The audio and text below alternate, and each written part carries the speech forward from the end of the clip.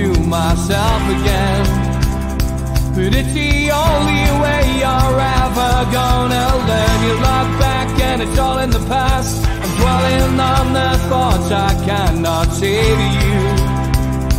If I don't say the words, then maybe it's not true. And it feels alright when they come and say to you. Good morning, welcome along to NUFC Matters with me, Steve Wraith. Tuesday brings Ross Gregory. Good morning, Ross. Morning, Steve. Morning, everyone. Good to see you, mate. And as always, plenty to talk about in the world of Newcastle United and the defeat, Ross, to start this week for us. A rare defeat and a comprehensive defeat at the hands of Aston Villa, who we were all hoping we would get 3 points against, but ultimately didn't. Bit of a wake-up call. A couple of things which came out of the fans' forum last night was,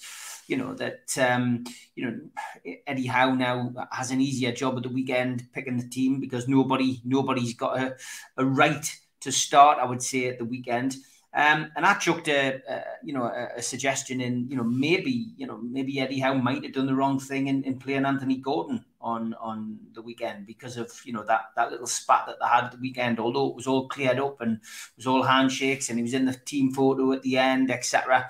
I just wonder sometimes, you've managed on a Sunday, you're a chairman of Wickham now, sometimes doing that kind of thing can have a negative effect in the dressing room when somebody sees a sign of petulance from a player towards the gaffer, and then the start the following week, it sometimes sends out the wrong message. And that was my suggestion. It's not based on anything I've heard or anything like that. That was just me chucking that in there. But overall, give us your assessment of the game, Ross. What you thought of it? Yeah, so I mean, kind of full disclosure from the start, I didn't watch the full game. I haven't seen it. I've seen extended highlights, but I haven't seen the full game. But I think from everything that I saw and did see and heard and kind of followed on social media as the kind of the game was going on, it was clearly below par performance. And I think, if I'm being brutally honest, while it was disappointing in the kind of the nature of the defeat was really disappointing, and the performance levels were probably the worst that they've been this season. If I'm being brutally honest, I think it's been coming, Steve. I think that type of performance has probably been on the cards for a little while. I don't think they played very well against Brentford. Certainly not first half. I had a kind of purple spell for 20, 25, 30 minutes in the second half, and then I'm not saying they were hanging on at the end, but Brentford came back a little bit stronger towards the end of that game. I don't think, for it was a really comfortable 5-1 win against West Ham. I don't think Newcastle played well against West Ham either. I thought I'm maybe picking a little bit, to say that they won 5-1 and didn't play well. It's a sign of a good side. I just thought that in possession, Newcastle were really, really sloppy. I thought they were really sloppy at times against West Ham, and against a better team who didn't gift so many ridiculous goals away. Then it could have been a different story on that game. Like I say, maybe I'm being slightly overcritical and slightly negative, but that's just how I saw it. So I wasn't massively surprised by the Villa result. Maybe it's a bit more by the performance, I suppose, over a full 90 minutes. But you've got to remember as well that Unai Emery is a fantastic coach. There's a reason why Newcastle were interested in bringing him to the club at one point, and he's got Villa absolutely flying. He's got them. He's got them right bang on the coattails of the teams chasing European places now. They're only 6 points behind Newcastle, albeit they played a game more, but they're in a real rich vein of form. He's a very, very accomplished coach, manager. You don't win the trophies and the titles and stuff that Unai Emery's won without having something about you. So they were fantastic. Newcastle were really, really poor, and I think all you can do now is as a manager, as Eddie Howe, and for the players, is just try to forget about that.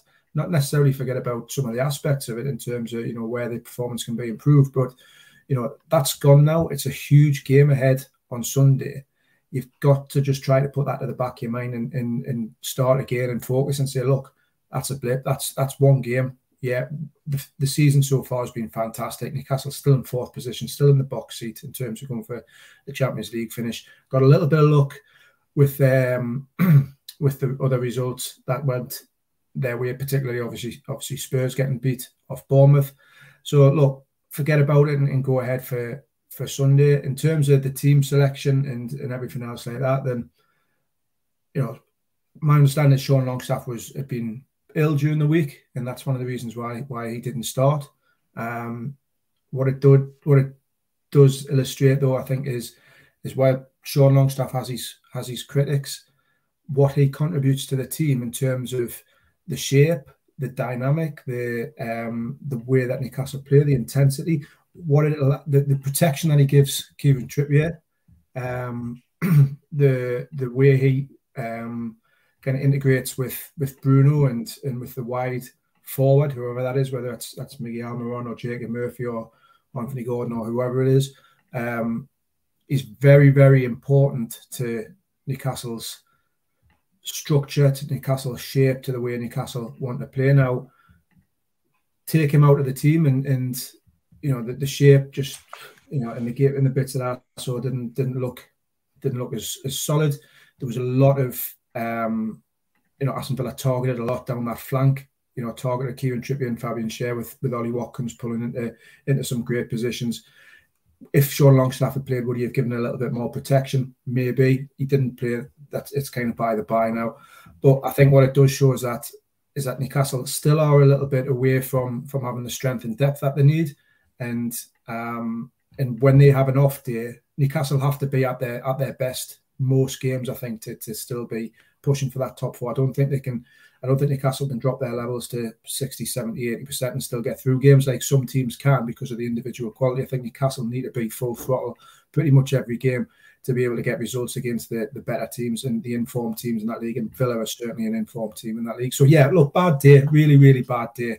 But it's gone now. Let's look forward. Let's for the players, they need to put that behind them and move forward into Spurs, because that's going to be absolutely huge. Yeah, we'll come to that towards the end of the programme. What's your thoughts on the Gordon situation? Like, hypothetically, you were manager of Newcastle United. You had that situation with Gordon the week before. Would you have picked him? I would have based it on, truly and honestly, and I'm not sitting on the fence here, I would have based it on what he did in training and the reaction. And I wouldn't certainly hold a little a spat, which was over in 10, 15 seconds. And by all accounts, he apologised pretty much straight after. I wouldn't have held that against him. I'm not saying that I necessarily would have started him, but you've got to take into consideration everything that's happened during the week with Sean Longstaff illness, with Miguel Almiron still coming back to fitness, with Alan St. Maximin being injured. There's a few different things to weigh up. I thought personally, and this is just my personal opinion, I thought it was a storm in a teacup, the Anthony Gordon thing. It was nothing. I wouldn't necessarily, I thought it was probably made. I thought there was too much made of it on social media and elsewhere. I thought it was a storm in a teacup. He was unhappy being taken off. That happens. He's still a young man. He's going to be a bit petulant. I've managed petulant players on a Sunday morning, Steve, as I'm sure you have. Yeah. And sometimes it's just emotion in games and a little bit of sometimes a little bit of immaturity. So I certainly wouldn't have held it against him.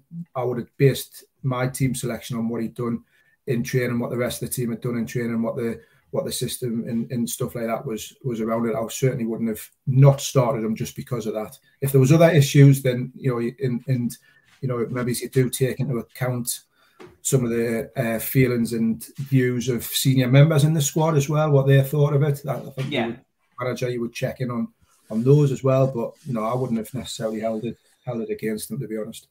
Yeah, I was thinking back through my managerial times, and I did it once. I think I did it once and never did it again. But yeah, it was interesting. It was just something that I threw out there. So, a lot of people criticise Sean Longstaff, Ross. Was that game at the weekend the perfect example of why he's an important part and parcel of this, and why potentially Newcastle have been looking at Scott McTominay as another player to come into the team? Because unfortunately, the dirty players and the people who do the dirty work in that midfield are equally as important as those who are creative and score goals. The Scott McTominay point that you've made there, Steve, is absolutely bang on. It's absolutely on the money. I think that is completely where Newcastle are looking at, in terms of being able to have 2 players for every position, or 2 players that can do the same job. Now, Sean Longstaff can do some things that other players can't, and he doesn't have the talents or the abilities that some other players have in certain areas. You've got to have that mix, and if you're taking players out of a team, a successful team, a team that's playing well in a certain way, shape, system, formation, tactics, then the best thing that you can do as a manager is then be able to parachute in somebody who's a complete like-for-like replacement, and it doesn't alter just by taking one player out, it doesn't necessarily alter the shape, alter the team, alter the way that you're playing. So a lot of times that you will find that players don't always get the appreciation that they deserve until they are out of the team, when people then can see actually this is what he was bringing to the team. I've maybe underestimated him, and sometimes players become better players when they're sat on the sidelines, and I think that was probably a case on Saturday. I'm not saying for 1 minute that if Sean Longstaff had played, Newcastle would have won the game, because it wasn't. I'm not saying for 1 minute as well that it was only because of Sean Longstaff that or the changing system. I thought there was a lot of below par performances from what I saw on Saturday. There was a lot of below par performances, and to put it just down to one player's absence would be wrong, and would give excuses to other players, which they shouldn't have, because there was quite clearly some bang average performances. But look, the standards that have been kept maintained over the course of this season so far, you've got to give them a little bit of leeway, because every now and again there will be a little slip, because that's just human nature. That's just human error, and it's having that consistency across a full season is very, very difficult. Just look at Arsenal over the last couple of weeks. Just look at Liverpool can get tanked off one team and go and tank somebody else. Same with Man United. They can get turned over 7-0 and they're still third in the league. So finding that consistency of performance is difficult at this level over a long kind of 38-40 game season. So but yeah, Sean Longstaff for me is an integral part of the way Newcastle play, or the way Eddie Howe wants to play. And I can certainly see, I've said this on this show before, why Scott McTominay is somebody who interests them, because he is for me, he's a good player. He's a good player. Whether he's a great player, probably not, but he's a very good player in a certain system and a certain way of playing. That point that Simon makes, when Eddie Howe announced to the world for the first time, hours before the Villa game, that if we get top 4, he will be buying star players. He told the players, your success for playing will be to lose your jobs. That's quite an interesting take. I mean, he didn't announce it. He was asked in the press conference, about levels, and if you finish in the Champions League position, is the budget going to be different if you finish in the Europa League? But yeah, it's an interesting point. I mean, I guess some players it might affect, but in the grand scheme of things, I doubt that was the reason. That was the reason that we got tonked at the weekend. No, I don't think so at all. I think if any player wants to perform at the best level that they can, and most players will back their ability, back their be confident about their ability, and giving Eddie Howe a reason to keep them within the setup, to keep them within the squad. So I don't think that would have had any negative effect personally. I think it would have just, if anything, he's just answering a question at a press conference. It would have sharpened and hopefully focused the minds, because Newcastle, you'd have to be really naive and really clueless about football to think that if Newcastle got in the Champions League, that they wouldn't be going after a different caliber of player. That would be extraordinarily naive from any player at Newcastle to think, oh well, we've got in the Champions League, that means that I'm just going to keep my place, and Newcastle aren't going to, the team aren't going to strengthen anywhere. It would be, extraordinarily naive, and I don't think players think like that personally. So I don't think it would have had a negative effect at all. Any updates on ASM? He's obviously been away. Another press conference question was, did he find it, difficult that, that he went off to France to get fit, and Eddie said he didn't have any issues with it. But any updates? Is he back on Tyneside this week? I've not heard, Steve, if I'm being honest. But this is something that ASM's done before. He's when he's been injured, he's gone back to France and for treatment. A lot of players do that if they've got certain physios, certain people that they trust with their rehab. But obviously it depends on how serious and how long the period of time that they're going to be out is as well, because clubs and managers will afford players that kind of luxury to go back. Right, you're injured, make sure you're still doing your rehab, but you can have a few days away to see your family or to recuperate in at home, because sometimes you don't get that opportunity as much during the season. So I don't know if he's back on Tyneside. I would have thought he probably would be this week, but he regularly posts on his social media, updates on his fitness and on his recovery. You often see him in the gym or working back towards his fitness. So fingers crossed he can get back sooner rather than later, because it'll be a bonus to have him back fit. I think everybody understands that he's got ongoing kind of fitness issues, and his fitness record, his injury record has been a little bit not the greatest since he arrived at Newcastle. But we all saw when he's fit and flying and in good form what an asset he is to Newcastle, certainly in a push for a top 4 place. Yeah, I mean as well. The other thing is as well. You mentioned those other games that we played recently, and you said you thought it was coming. We seem to be starting off games very, very slowly and getting caught out. What do you think that's down to? I don't know, Steve. It's a good point, because it's obviously happened over the last kind of 2 or 3 weeks. Previously, Newcastle have been really quick out of the traps though as well. They've been extraordinarily quick out of the traps, and I can think of games where that first 10 minutes Newcastle either got themselves a goal or created a couple of chances. Certainly at home they've come out. I think it's more the home games. The start of games has been electric. Fired on by the atmosphere and the crowd. Maybe it's slightly different when they play away from home. Maybe they're told, let's just sit in, be cautious. Try to dampen the crowd down a little bit. Maybe the prep leading into away games needs looked at. I don't know. It's a slight concern, I think, certainly over the last 2 or 3 games that the start hasn't been great. Even the West Ham game, when Newcastle were 2-0 up inside 15 minutes, and you think, oh, that's a really strong start. Well, it was, but if you go back to the first 5 minutes of that game, I think West Ham hit the post, didn't they, and created a couple of good chances. So yeah, I think we've had 3-4 away games on the bounce now, which has been a really difficult run of away fixtures. If you looked at West Ham, Brentford and Villa and said, look, you'll get 6 out of 9 points, I think I would have taken that.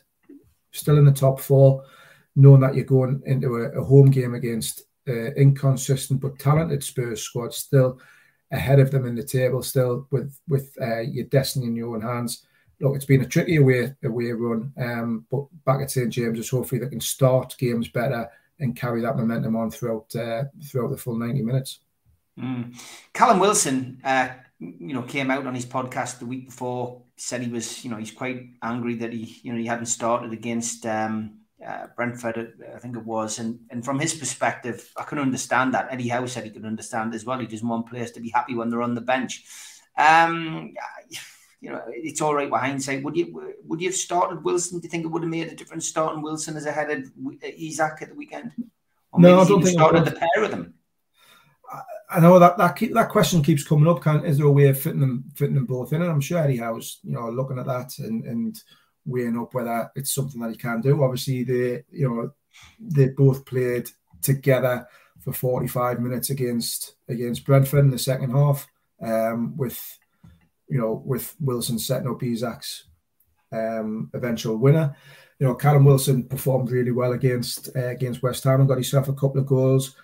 I personally think Alexander Isak is in the box seat for that role. If you're just playing the one at the minute, I think his performances over the last 5 or 6, 7 games have justified that inclusion. But Eddie Howe's got a fantastic option there with Callum Wilson if he's fit and firing and hungry and ready to go. And he may decide to make that change against Spurs on the weekend. But yeah, I don't think it would have made any difference personally. I don't think it was one player here or one player there. I think it was an overall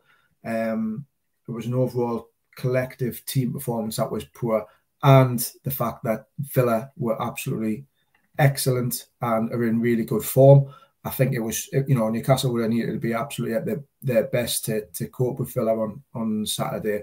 But it wasn't just one or two different positions or places. There was, again, like I say, I didn't see the full game, but in extended highlights and from what I've read, there's probably 9 or 10 players that 8 or 9 players that didn't do themselves justice, and goes back to what you said at the top of the show, Steve, about Eddie Howe having a real kind of selection headache in some ways, and nobody justified their selection on Saturday. So yeah, a great option for him to have with Callum Wilson potentially to come off the bench or even to start. Being really interesting to see what the team uses when it drops an hour before kickoff on Sunday. What's your take on the Dan Burns situation? He's played most games this season. He's been playing, I think a lot of us feel, out of position, although Eddie Howe now says he's a left back. Primarily, we thought he was coming in as a centre-half. Played a lot of games at Brighton as a left back, it has to be said. Do you think it's time maybe for him to have a rest? Because that right-hand side seems to be getting targeted a hell of a lot. And I think that's been almost highlighted as a slight weakness. If you can get at the right-hand side, it affects Newcastle's play. And Howe in the press conference last weekend, admitted that, the reason that he plays that formation is it gives the opportunity for Trippier to push forward, and it means Dan Burn can tuck in and make a 3. And, he went in depth about why he plays that formation. Maybe he's giving it away now a little bit, for those who hadn't looked at the way Newcastle set up and realizing, exactly what they were doing. Is it time maybe for Target to come back in? It's a good question, that one, Steve. Really good question. I'm not certain it is. I think, again, Dan Burn has had a tough couple of games. I thought against Man United, against Anthony at home, who give him a real tough game in the cup final at Wembley. I thought he handled them very, very well. Eventually, he had a couple of uncomfortable moments early on. Is he the best out and out left back in Newcastle or in the country? Maybe not. Target is maybe more comfortable as an attacking left back, someone who can bomb on a little bit more. He's probably played more games there, but Newcastle got the best defensive record in the Premier League. Or I haven't checked the numbers, but it was the best defensive record, prior to Villa. I'm assuming it's pretty much still there. The back four as a whole, I thought were really poor against Villa. They couldn't cope with Ollie Watkins. They couldn't cope with some of the movement from the runners from midfield. They didn't get much support from the midfield in terms of protection. And Dan Burn had another, uncomfortable game, but so did Kieran Trippier. Kieran Trippier was one of the his weaker performances. Fabian Schär up against Watkins, really, really, poor. Botman didn't cover himself in much glory, I didn't think, on Saturday from what I saw. So I understand the Dan Burn question, I do, but I think this is a back four that knows how to play together, knows each other's strengths. Has been very successful and very compact. I would look at, certainly in some of the performances, I would look at the players ahead of them as to whether they're being as solid defensively, or it looked very, very easy to get at Newcastle's back four on Saturday. And while they didn't defend individually particularly well in that kind of personal battles, individual battles. I don't think it was solely down to them. So to answer your question, I would certainly be keeping Dan Burn in the starting 11, certainly for the next few games. I think he's earned it. I think he's deserved it. I think his combination play with the rest of the team is something that is played a huge part in Newcastle's success this season. So I wouldn't be taking him out just yet. Question there. Can we give Elliot Anderson a chance? He seemed to be coming into Eddie Howe's thinking. He seemed to be, on the fringes. He then got his opportunity. We all know what happened against Liverpool, but since then, he's had another couple of chances. Seemed to be getting into the flow of it, and now seems to be, back to where he started again, which is, not nowhere near starting, which is a bit of a concern. Would you have given him a chance, or would you give him a chance? Not in the minute. No, I wouldn't. Again, I think we've got to be careful not to overreact to Saturday's defeat. Now, it was a poor defeat. It was a poor performance, like we've said. But and there was a couple of signs in previous games, I thought, where we didn't play well in the first half against Brentford, didn't start sloppy against West Ham, etc., etc. But look, this is a team which is fourth in the table. I don't think making too many changes and bringing players in and out, throwing the baby out with the bathwater is not the response I think is needed to this Villa defeat. I think it's a time for stability. I think it's a time for cool heads. I think who would you bring Elliot Anderson in for? Would you drop Joe Linton? Would you drop Joe Willock? Would you play him as a left-sided forward ahead of Miguel Almiron if he's fit, ahead of Wilson and Isak if you want to play them together, ahead of Gordon, ahead of Murphy? I understand the clamour for Elliot Anderson, and I do think he's been slightly unfortunate, but he's been a victim of Newcastle's consistency in performances. It was only a couple of games ago we were talking about how superb Joe Willock was, and he should be pushing in potentially for the England squad. We all know what Joe Linton brings to that midfield or that forward line if he plays as the third forward. Miguel Almiron back fit again, top scorer.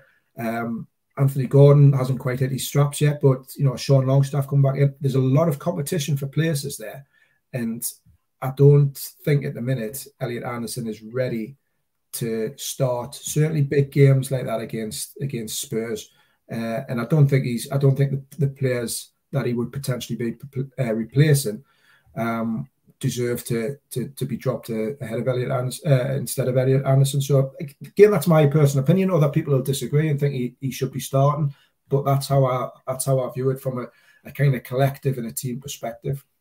Yeah, that's fair enough. Is Target not regarded as good enough, says Simon? I mean, it would appear so, wouldn't it? I mean, he didn't put a foot wrong, but Eddie Howe's not going to say he's not good enough, but he seems to have hit a brick wall like he did at Villa.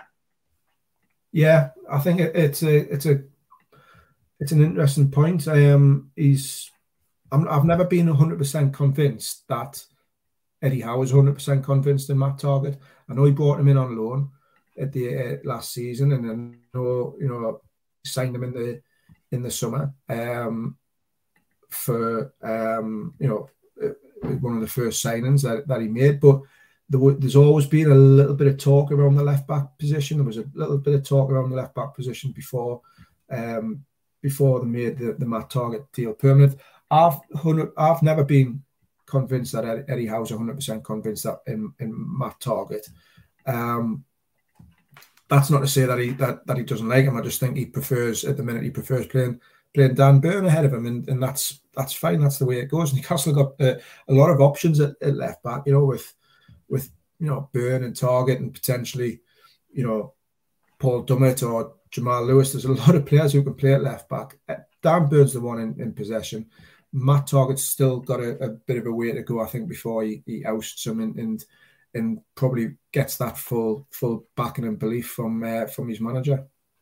Okay, it's very much a case of wait and see. Tom Dixon says, Ross, with the 9 clubs in risk of relegation, who would you like to sign? I mean, it's a lot of way to go, even though there's only 9-10 games left for most teams now. There are players, I guess, you would like to take, and it leads us nicely into an article which I highlighted and stuck in the chat earlier, which links to the Chronicle, of course, which is 8 players that Newcastle United, ideal transfer candidates Newcastle United should be looking at to sign this summer. And article was done by Andrew Reynolds. I'll run you through the names as well. Some of them will be quite familiar to Newcastle fans who watch NUFC Matters. James Maddison, João Palhinha, Kieran Tierney, Moses Caicedo, João Pedro, Amadou Onana, Marcus Thuram, Mohamed Salisu, and that's the end of the list. So any of those players, Maddison, of course, would be potentially a signing who I'd like to see here, but and could come from a team that's relegated. I mean, Leicester certainly in the mix. I guess another one I'd add to that is James Ward-Prowse, who I would most certainly think will end up in the Championship with Southampton. There are other players. What's your thoughts, and what's your thoughts on that list in the Evening Chronicle? Yeah, so I think the relegation running is really tight, isn't it? It's and picking the 3 that are going to go down is nigh on impossible at the minute. I think, yeah, Southampton probably look nailed on as much as anybody else, and if they do go down, then Ward-Prowse will certainly stay in the Premier League, and I can imagine a lot of clubs being interested in him. I'm not 100% certain if I think he's a great player, by the way. I'm just not 100% certain he'd be the type that Newcastle will go for in the summer. But I would, I think he's a real talent, and he scores goals. His set piece delivery's excellent, and he can get himself on the ball and pass and play. But I'm not sure if he's the type of player Eddie Howe would necessarily want in. If Leicester go down, then I think Maddison will be away anyhow, whether they stay up or not. And they're the types of players, the Maddisons and I suppose the Ward-Prowses as well to an extent. But Newcastle are going to look for top end players this summer. I think especially if they get in the Champions League. But regardless of that, I think they want to. We've talked about it before with Eddie Howe's comments. To improve that squad, they're going to need to go for top end players, real high quality internationals or players with the potential to turn themselves into internationals over the next couple of years. There's no point just going in and buying. I think gone are the days where Newcastle might look at a relegated club and go, "Oh well, we can grab this player or that player." They've got to look at players who will improve their squad, and in targeting 3 or 4 really top draw players, Maddison is an obvious target. Harvey Barnes at Leicester might be another one that they look at bringing in. Certainly, there's been a bit of talk around him. I think that they'll be looking at a real different level of player in the summer. In terms of that, the list, there's a load of players that I think Newcastle could look at. Caicedo at Spurs sorry, not at Spurs. At Brighton is a quality player. Even with a big in the summer, and there'll be a lot of interest in him. And Newcastle do need a solid kind of number 6 centre midfielder who can dictate play and get on the ball, and that's going to be a key area, whether it's somebody like him or Calvin Phillips or the lad at Wolves whose name escapes us at the minute. Those types of players. Onana at Everton, decent, but I don't know too much about him, to be honest. João Pedro, there's an obvious link with Watford there because Newcastle have tried to sign him in the past. So, look, Newcastle can be linked with dozens and dozens of players over the summer, as we well know. They want to look at I think they'll look to bring in a right-sided centre-half, possibly a left-back, a centre midfielder, and then an attacking player as well. So I think they'll look to bring in kind of 4, maybe 5 players, but I think they'll be looking at real top end players who will improve that team and be able to play in the Champions League should Newcastle get there. Okay, Ross, you might want to jump onto your hotspot. I'm going to do the ads now. Your internet's starting to falter a little bit. We'll be back after this. A big thanks to all our sponsors: Skips and Bins, telephone 0800 25 45 25 3, email inquiries at skipsandbins.com, website skipsandbins.com, easy contract free and pay as you go waste collection. Thanks also to Mr. Vicky's, handmade in Cumbria. These sauces are really hot stuff.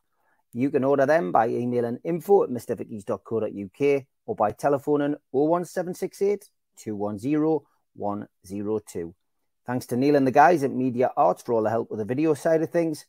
And thanks to qtechshop.co.uk, the makers of pool tables and snooker tables in Wallsend, Newcastle, and the guys who run our website, nufcmatters.com. If you want to subscribe to the show, hit the subscribe button tonight. It is free. Hit the thumb up under the video to like the video and click share to share to your other social media. If you want to join the channel, hit join. There's 3 different tiers. Pick the one that suits you and help support the channel financially. If you want to pay a one-off membership fee of £25 and get these goodies, a scarf, a pen, a cup, and entry into the monthly draw, then go to NUFC Matters and look for membership pack. Failing that, get your smartphone and put it over the QR code and it will take you straight there. We're also a podcast and you can find us on iTunes, Spotify, Podbean and other podcast providers. Usually goes up 24 hours after the show has finished. We also support the food bank on this channel. If you want to make a virtual donation today at the Matchday Bucket, go to nufcfansfoodbank.co.uk and you can make a deposit today. Don't forget to enter the Shearer raffle. There's 150 tickets, £1 per ticket, and you can win a limited edition signed Alan Shearer ball. Enter now at nufcmatters.com. If you have a look on our website, we've also got a vast range of mugs, t-shirts, cups, and whatever else takes your fancy. The Isaac t-shirt is proven popular this month, $16.99 plus delivery from nufcmatters.com. Don't forget as well, we do a range of events over the course of the year. We have Peter Beardsley, an up-close and personal evening at the Tynemouth Surf Cafe. Limited tickets remain, 25th of April. Get them now from Surf Cafe, tynemouth.co.uk or from ticketweb.uk. There's also an evening with Peter Beardsley on May the 19th at the Tyneside Irish Centre, and you can get tickets from newcastlelegends.com and tickets are £50. Don't forget our end of season do takes place 27th of May, 7 o'clock at the Tyneside Irish Centre. Tickets for that one are a tenner, and nufcmatters.com is where you can get your tickets for that. In June, Thursday the 1st of June to be precise, Rob Lee will be at Louis Liquor Store in the Big Market in Newcastle, and tickets for that are available direct from the venue. And an evening with Rob Lee, Lee Clark and John Beresford takes place the next evening on Friday the 2nd of June at the Grand Hotel in Gosforth. This is a charity event and tables are of £10, £700, and you can book them by contacting Natalie at heelandtoe.org.uk or visiting their website. In July, Gavin Peacock is in Newcastle on July the 10th at the Tyneside Irish Centre. Tickets for that are available from nufcmatters.com. And he also takes an evening with at the Surf Cafe in Tynemouth on the 11th of July. So get your tickets direct from the venue for that one as well. And if you're a boxing fan, the Night of Champions, Ricky Hatton, Frank Bruno, Nigel Benn and Joe Calzaghe takes place at the Fed. And that will be taking place on the 16th of June. More dates to be added. Tickets from all those events, www.goldstarpromotions.co.uk. Yeah, Neves was the player that you were thinking of, Ross, at Wolves. Neves, yeah. Roger. The league is very tight, Tom. As for top 4 threats, I agree. Brighton are a worry. Yeah, they're certainly a team in form. It shows how important getting a result on Sunday is now against Tottenham, which again is very, very true. Yeah, it's top of the top and tough at the bottom. David John Cook says, did you see the Telegraph article by Luke Edwards saying our budget for the summer has changed from the planned 20 million and listed a set of players that will be 10 times that amount as targets. I mean, I've got to be honest, I don't tend to read a great deal on transfers at all, as you know, Ross. Surely the budget wouldn't be 20 million, Ross.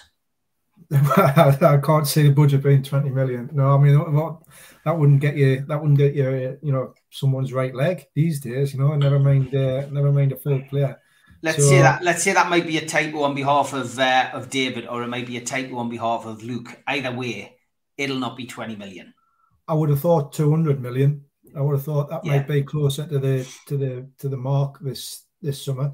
Obviously, a lot depends on some of the financial situations and that Newcastle have when it comes to the commercial deals, as we've talked about so often, and how it feeds into FFP, the sponsorship, the kit deals, so much that is needed behind the scenes to generate more revenue, which can then be fed back into Eddie Howe's kind of transfer war chest, to use a phrase. Good old journalistic phrase that. Alan Oliver, copyright. We love a war chest. We love a war chest.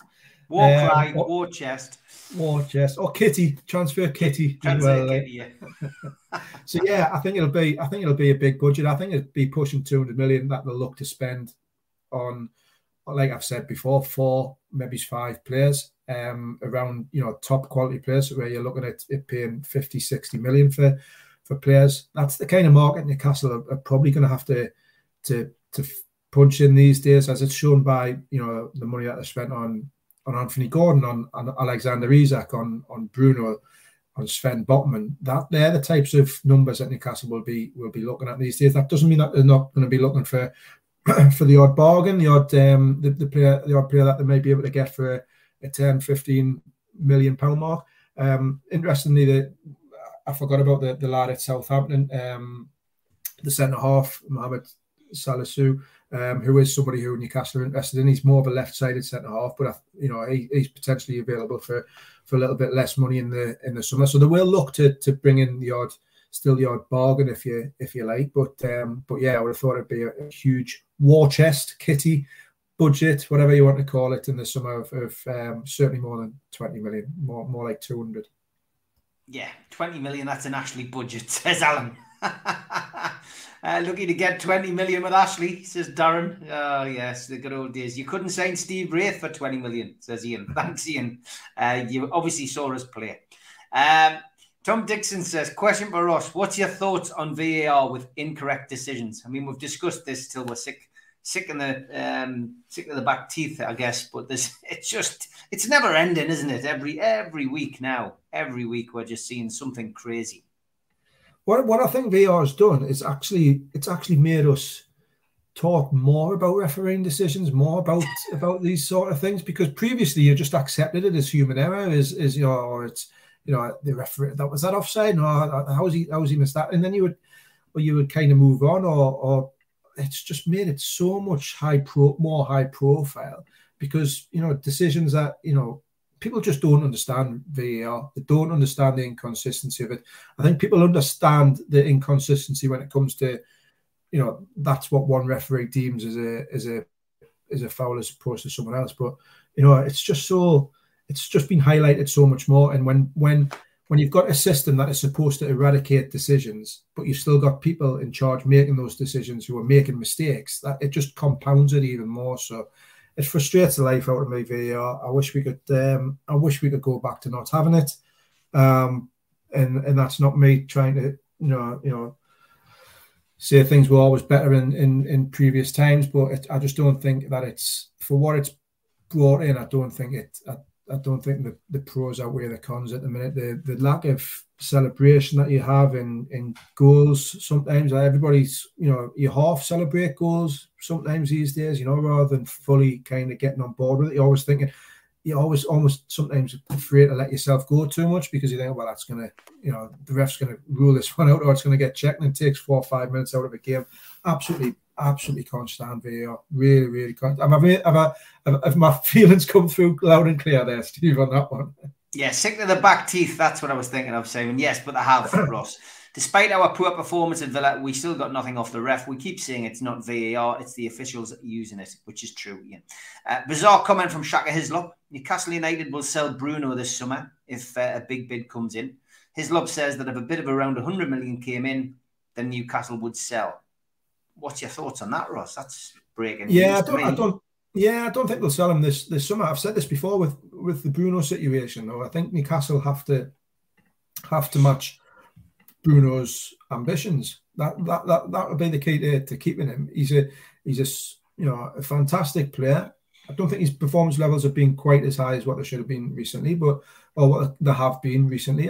But he's a fantastic player who can play in the Champions League and will, footballers have a short career, and for all that, we demand and hope for loyalty from players, and you get it. And someone like Bruno is clearly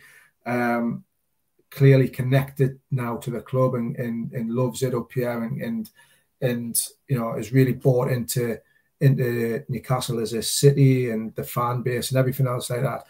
If he's not playing in Champions League football in a couple of years' time, then and he gets offers to play at that level. He gets offers from clubs who can do that. His ambitions, in my opinion, will probably be to move in there. So Newcastle need to match his ambitions by playing at the best level that they can and giving him that platform to showcase his skills and abilities. So no, I don't see him moving this summer, certainly not. But look, you never say never further down the line. Miguel Miron was a welcome addition on the bench at the weekend. Made a quicker than expected recovery. How important is he going to be in the running? Yeah, I think he's going to be huge, Steve. I think it just gives Newcastle that extra little dynamic, that added dynamic in the wide areas. I thought that his performances had dipped a little bit before his injury, and he got put on the bench for a game or two, and Jacob Murphy came in, which I thought was fair. I thought it was really fair. But if Almiron can get back to the form and the sharpness that he showed before the winter break, the World Cup, then he's going to be a huge asset. I think even in glimpses on Saturday when he came on, he had a couple of kind of half chances. He gets himself into some good positions, and he's linked up with Kieran Trippier's and Sean Longstaff on the right hand side and Bruno is very, very important. So great news that he's getting back. We can't have enough players fit just to give extra options for Eddie Howe. If a game's not going according to plan, he can change it off the bench by bringing on your Miguel Almirons or your Callum Wilsons or whoever, or Anthony Gordons or whoever's on the bench. You need a strong squad, so it'd be very, very important. And hopefully you can keep yourself fit between now and the end of the season. Harrison Ashby featured in the 4-3 win against Norwich for the under-21s, as did the guy who has been pushed out of the squad, Ryan Fraser, who was, in words of NUFC.com, a continual threat down the United left, although he's got no chance of ever playing for Newcastle's first team again, as long as Eddie Howe's in charge. But Harrison Ashby marked his debut. He converted a low shot from the right side of the box and also came up with an assist. So, a good debut for the youngster after a little bit of injury issues.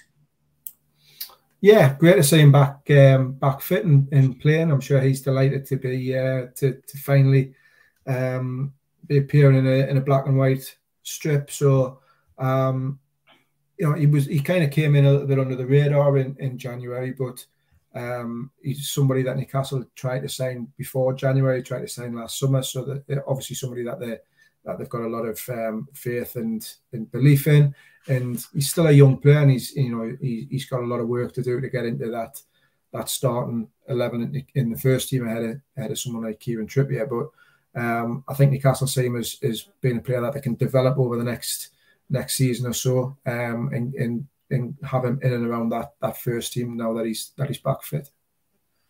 Okay, Maxi leaving in the summer, according to reports I've read. That's, again, the start of summer speculation, Simon. We'll leave that one for the summer when we are speculating. Les says agree. Oh yeah, he's just talking about something in the comments with regards to VAR. We need live ref communication. Yes, Simon. Technology's there to do that. I completely agree, mate. I think it's a great idea.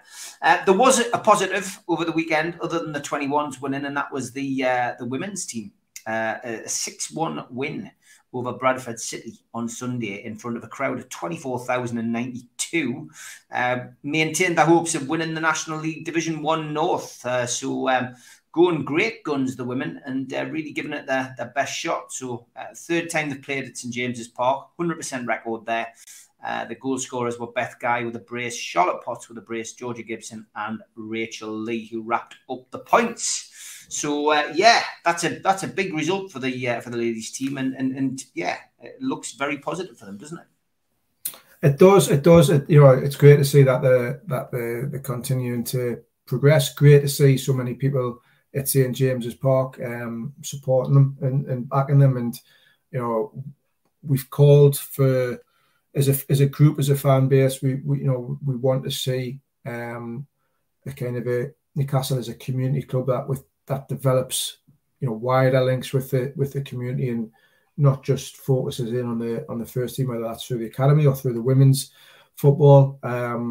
That's great to see. You know, delighted for someone like Charlotte Potts who got 2 goals after helping run our Easter holiday camp at Wickham during the week. So maybe some of the young players at Wickham's Easter camp helped inspire her to a couple of goals. But no, it's great to see them some pushing on, and we'd like to see them get promoted and continue their development. I think Newcastle will continue to focus in really, really strongly on the women's team and back them and help them try to get up through the league and up into the WSL eventually. But obviously a little bit of way to go. But you know, really strong signs and encouraging to see.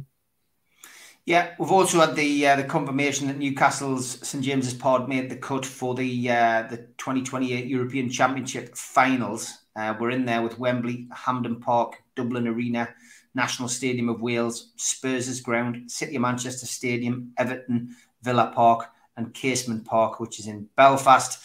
So Old Trafford, Croke Park, London Stadium, which is of course West Ham, and the Stadium of Light have all been elbowed. So Newcastle still in. Anfield wasn't under consideration. Their pitch dimensions don't comply with UEFA guidelines.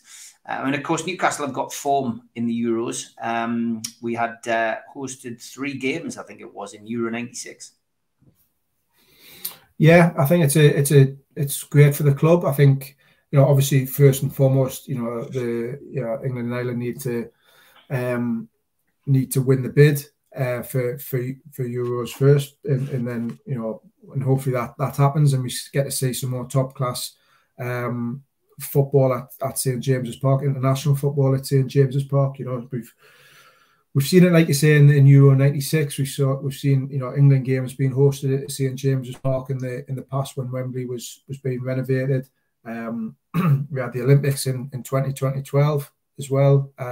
Some top players playing at St James's, and it just opens it up to it's sometimes a different fan base as well. Get to see different players, different games than what you would normally see, different teams. So I think it's fantastic. What I would say on top of that as well, though, is I think should you know, the bid be successful for bringing the Euros, and Newcastle are going to host some games, the stadium will need some real work on it still. It will need to be, you know, not just a bit of a tartan up, but you know, there's some areas which we all know, you know, the board, the owners at Newcastle have talked about recently as well, in terms of some of the facilities and some of the improvements that they want to bring in. Hopefully this focuses the mind and sharpens it even more so, because, you know, at times in some areas the stadium looks a little bit tired and a little bit tatty, and it's been neglected under the Mike Ashley era, as we all know, and the current owners are very keen to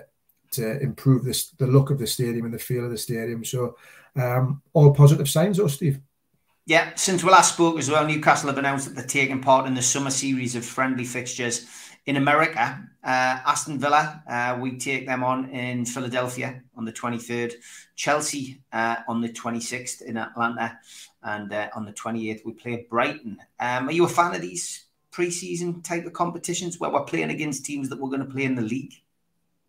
No, I'm not. I'm really not. I think you come up against these teams enough throughout the season, and I know why they've done it. It's part of the Premier League branding, and it's increasing the potential commercial reach and everything else like that in America. But I would have preferred to have played against top Spanish or top Italian or top European teams rather than against teams that you're going to be playing against week in, week out once the season starts. That's just my personal opinion, but yeah, I'm not necessarily a fan. Yeah, me neither. I've got to be honest. I'm pleased for the lads out there. I mean, Kevin Chilvers, who's a regular on the panel and on the show during the week, is in Atlanta. James Moore, one of our regulars in the chat, they'll all get a chance to see Newcastle. So I'm pleased for them. But yeah, I'm of the same mindset as you. Okay, Newcastle take on Spurs this coming Sunday, 2:00 kickoff live on Sky Sports. It's a sellout. Fancy that. Gibbo and Super Mac will be at the Dog and Parrot this week at midday, and they will be returning at 4:45. No news on the referee or VAR, a little bit early. I think we're all hoping that Miggy will be fully fit this weekend, and that ASM will have returned from France and will be available for selection. Other than that, not many injury problems you would hope for Newcastle United. Spurs coming to St James's Park in a little bit of disarray with the departure of the manager and not great results in recent weeks, but they do have a little bit of a jinx over Newcastle at St James's Park. We'll cover more of that as we develop into the week. So Ross, your views, your predictions for the weekend, please. Look, it's a massive game, isn't it, Steve? It's absolutely huge. You couldn't kind of want in some ways a better or bigger game to come back from a disappointing result against Villa. Spurs, for me, are there for the taking, though. I think they might look at Newcastle and say similar. To be fair, they might look at Newcastle and say they were terrible against Villa and bang average and for long spells against Brentford and so on and so forth. They might be looking at it and thinking the same. But there's no doubt that it's not the most it's not the happiest of camps at Spurs. That there's a lot of issues that are going on around the club and behind the scenes. They don't have a permanent manager. They've got fans getting on the back and booing certain players. They've got players out of form, and there's a lot of issues that are surrounding the club. So I think it's a really, really good opportunity for Newcastle to put a little bit more distance between them and Spurs in the hunt for fourth place, especially with Newcastle being at home, especially with it being at St James's Park. If they can get that atmosphere flying, electric, noisy, passionate, as we know that it has been over recent games, and get that same atmosphere going. There's a lot on the fan. The fans can play a huge part on Sunday, I think. And the team can feed off that, certainly in that first kind of 10-15 minutes, and make the fast start that we've been talking about there earlier, which they haven't been doing away from home. Get them fast starts, get Spurs on the back foot. Then it could be a really, really good game. Really big opportunity, I think, for Newcastle. Hopefully there's no injuries and no illnesses and everything else like that. And Eddie Howe's got a relatively big squad to pick from. I'm quite confident though, Steve. I think it'll be a Newcastle win. I don't know by what, but I think it's a huge opportunity to really push Spurs out of the run and out of the reckoning for that fourth place. Okay, prediction. I'll go for 2-0 Newcastle. Although, I mean, having said that, Harry Kane always seems to do well against Newcastle, always seems to score. But if we can keep Harry Kane quiet, who as I've said on this show many times before, I'm a massive fan of him. But I'll be ultra positive and I'll go 2-0. Okay, great stuff. As always, Ross, great to have you on. I'm back tomorrow with George Mitchell. Those were the days, 6 o'clock pre-record. Thursday, 6 o'clock with Super Mac, and 5 o'clock with Three Amigos on Friday night. Okay, cheers, Ross. Take care, mate. Thanks, Steve. Thanks, everyone.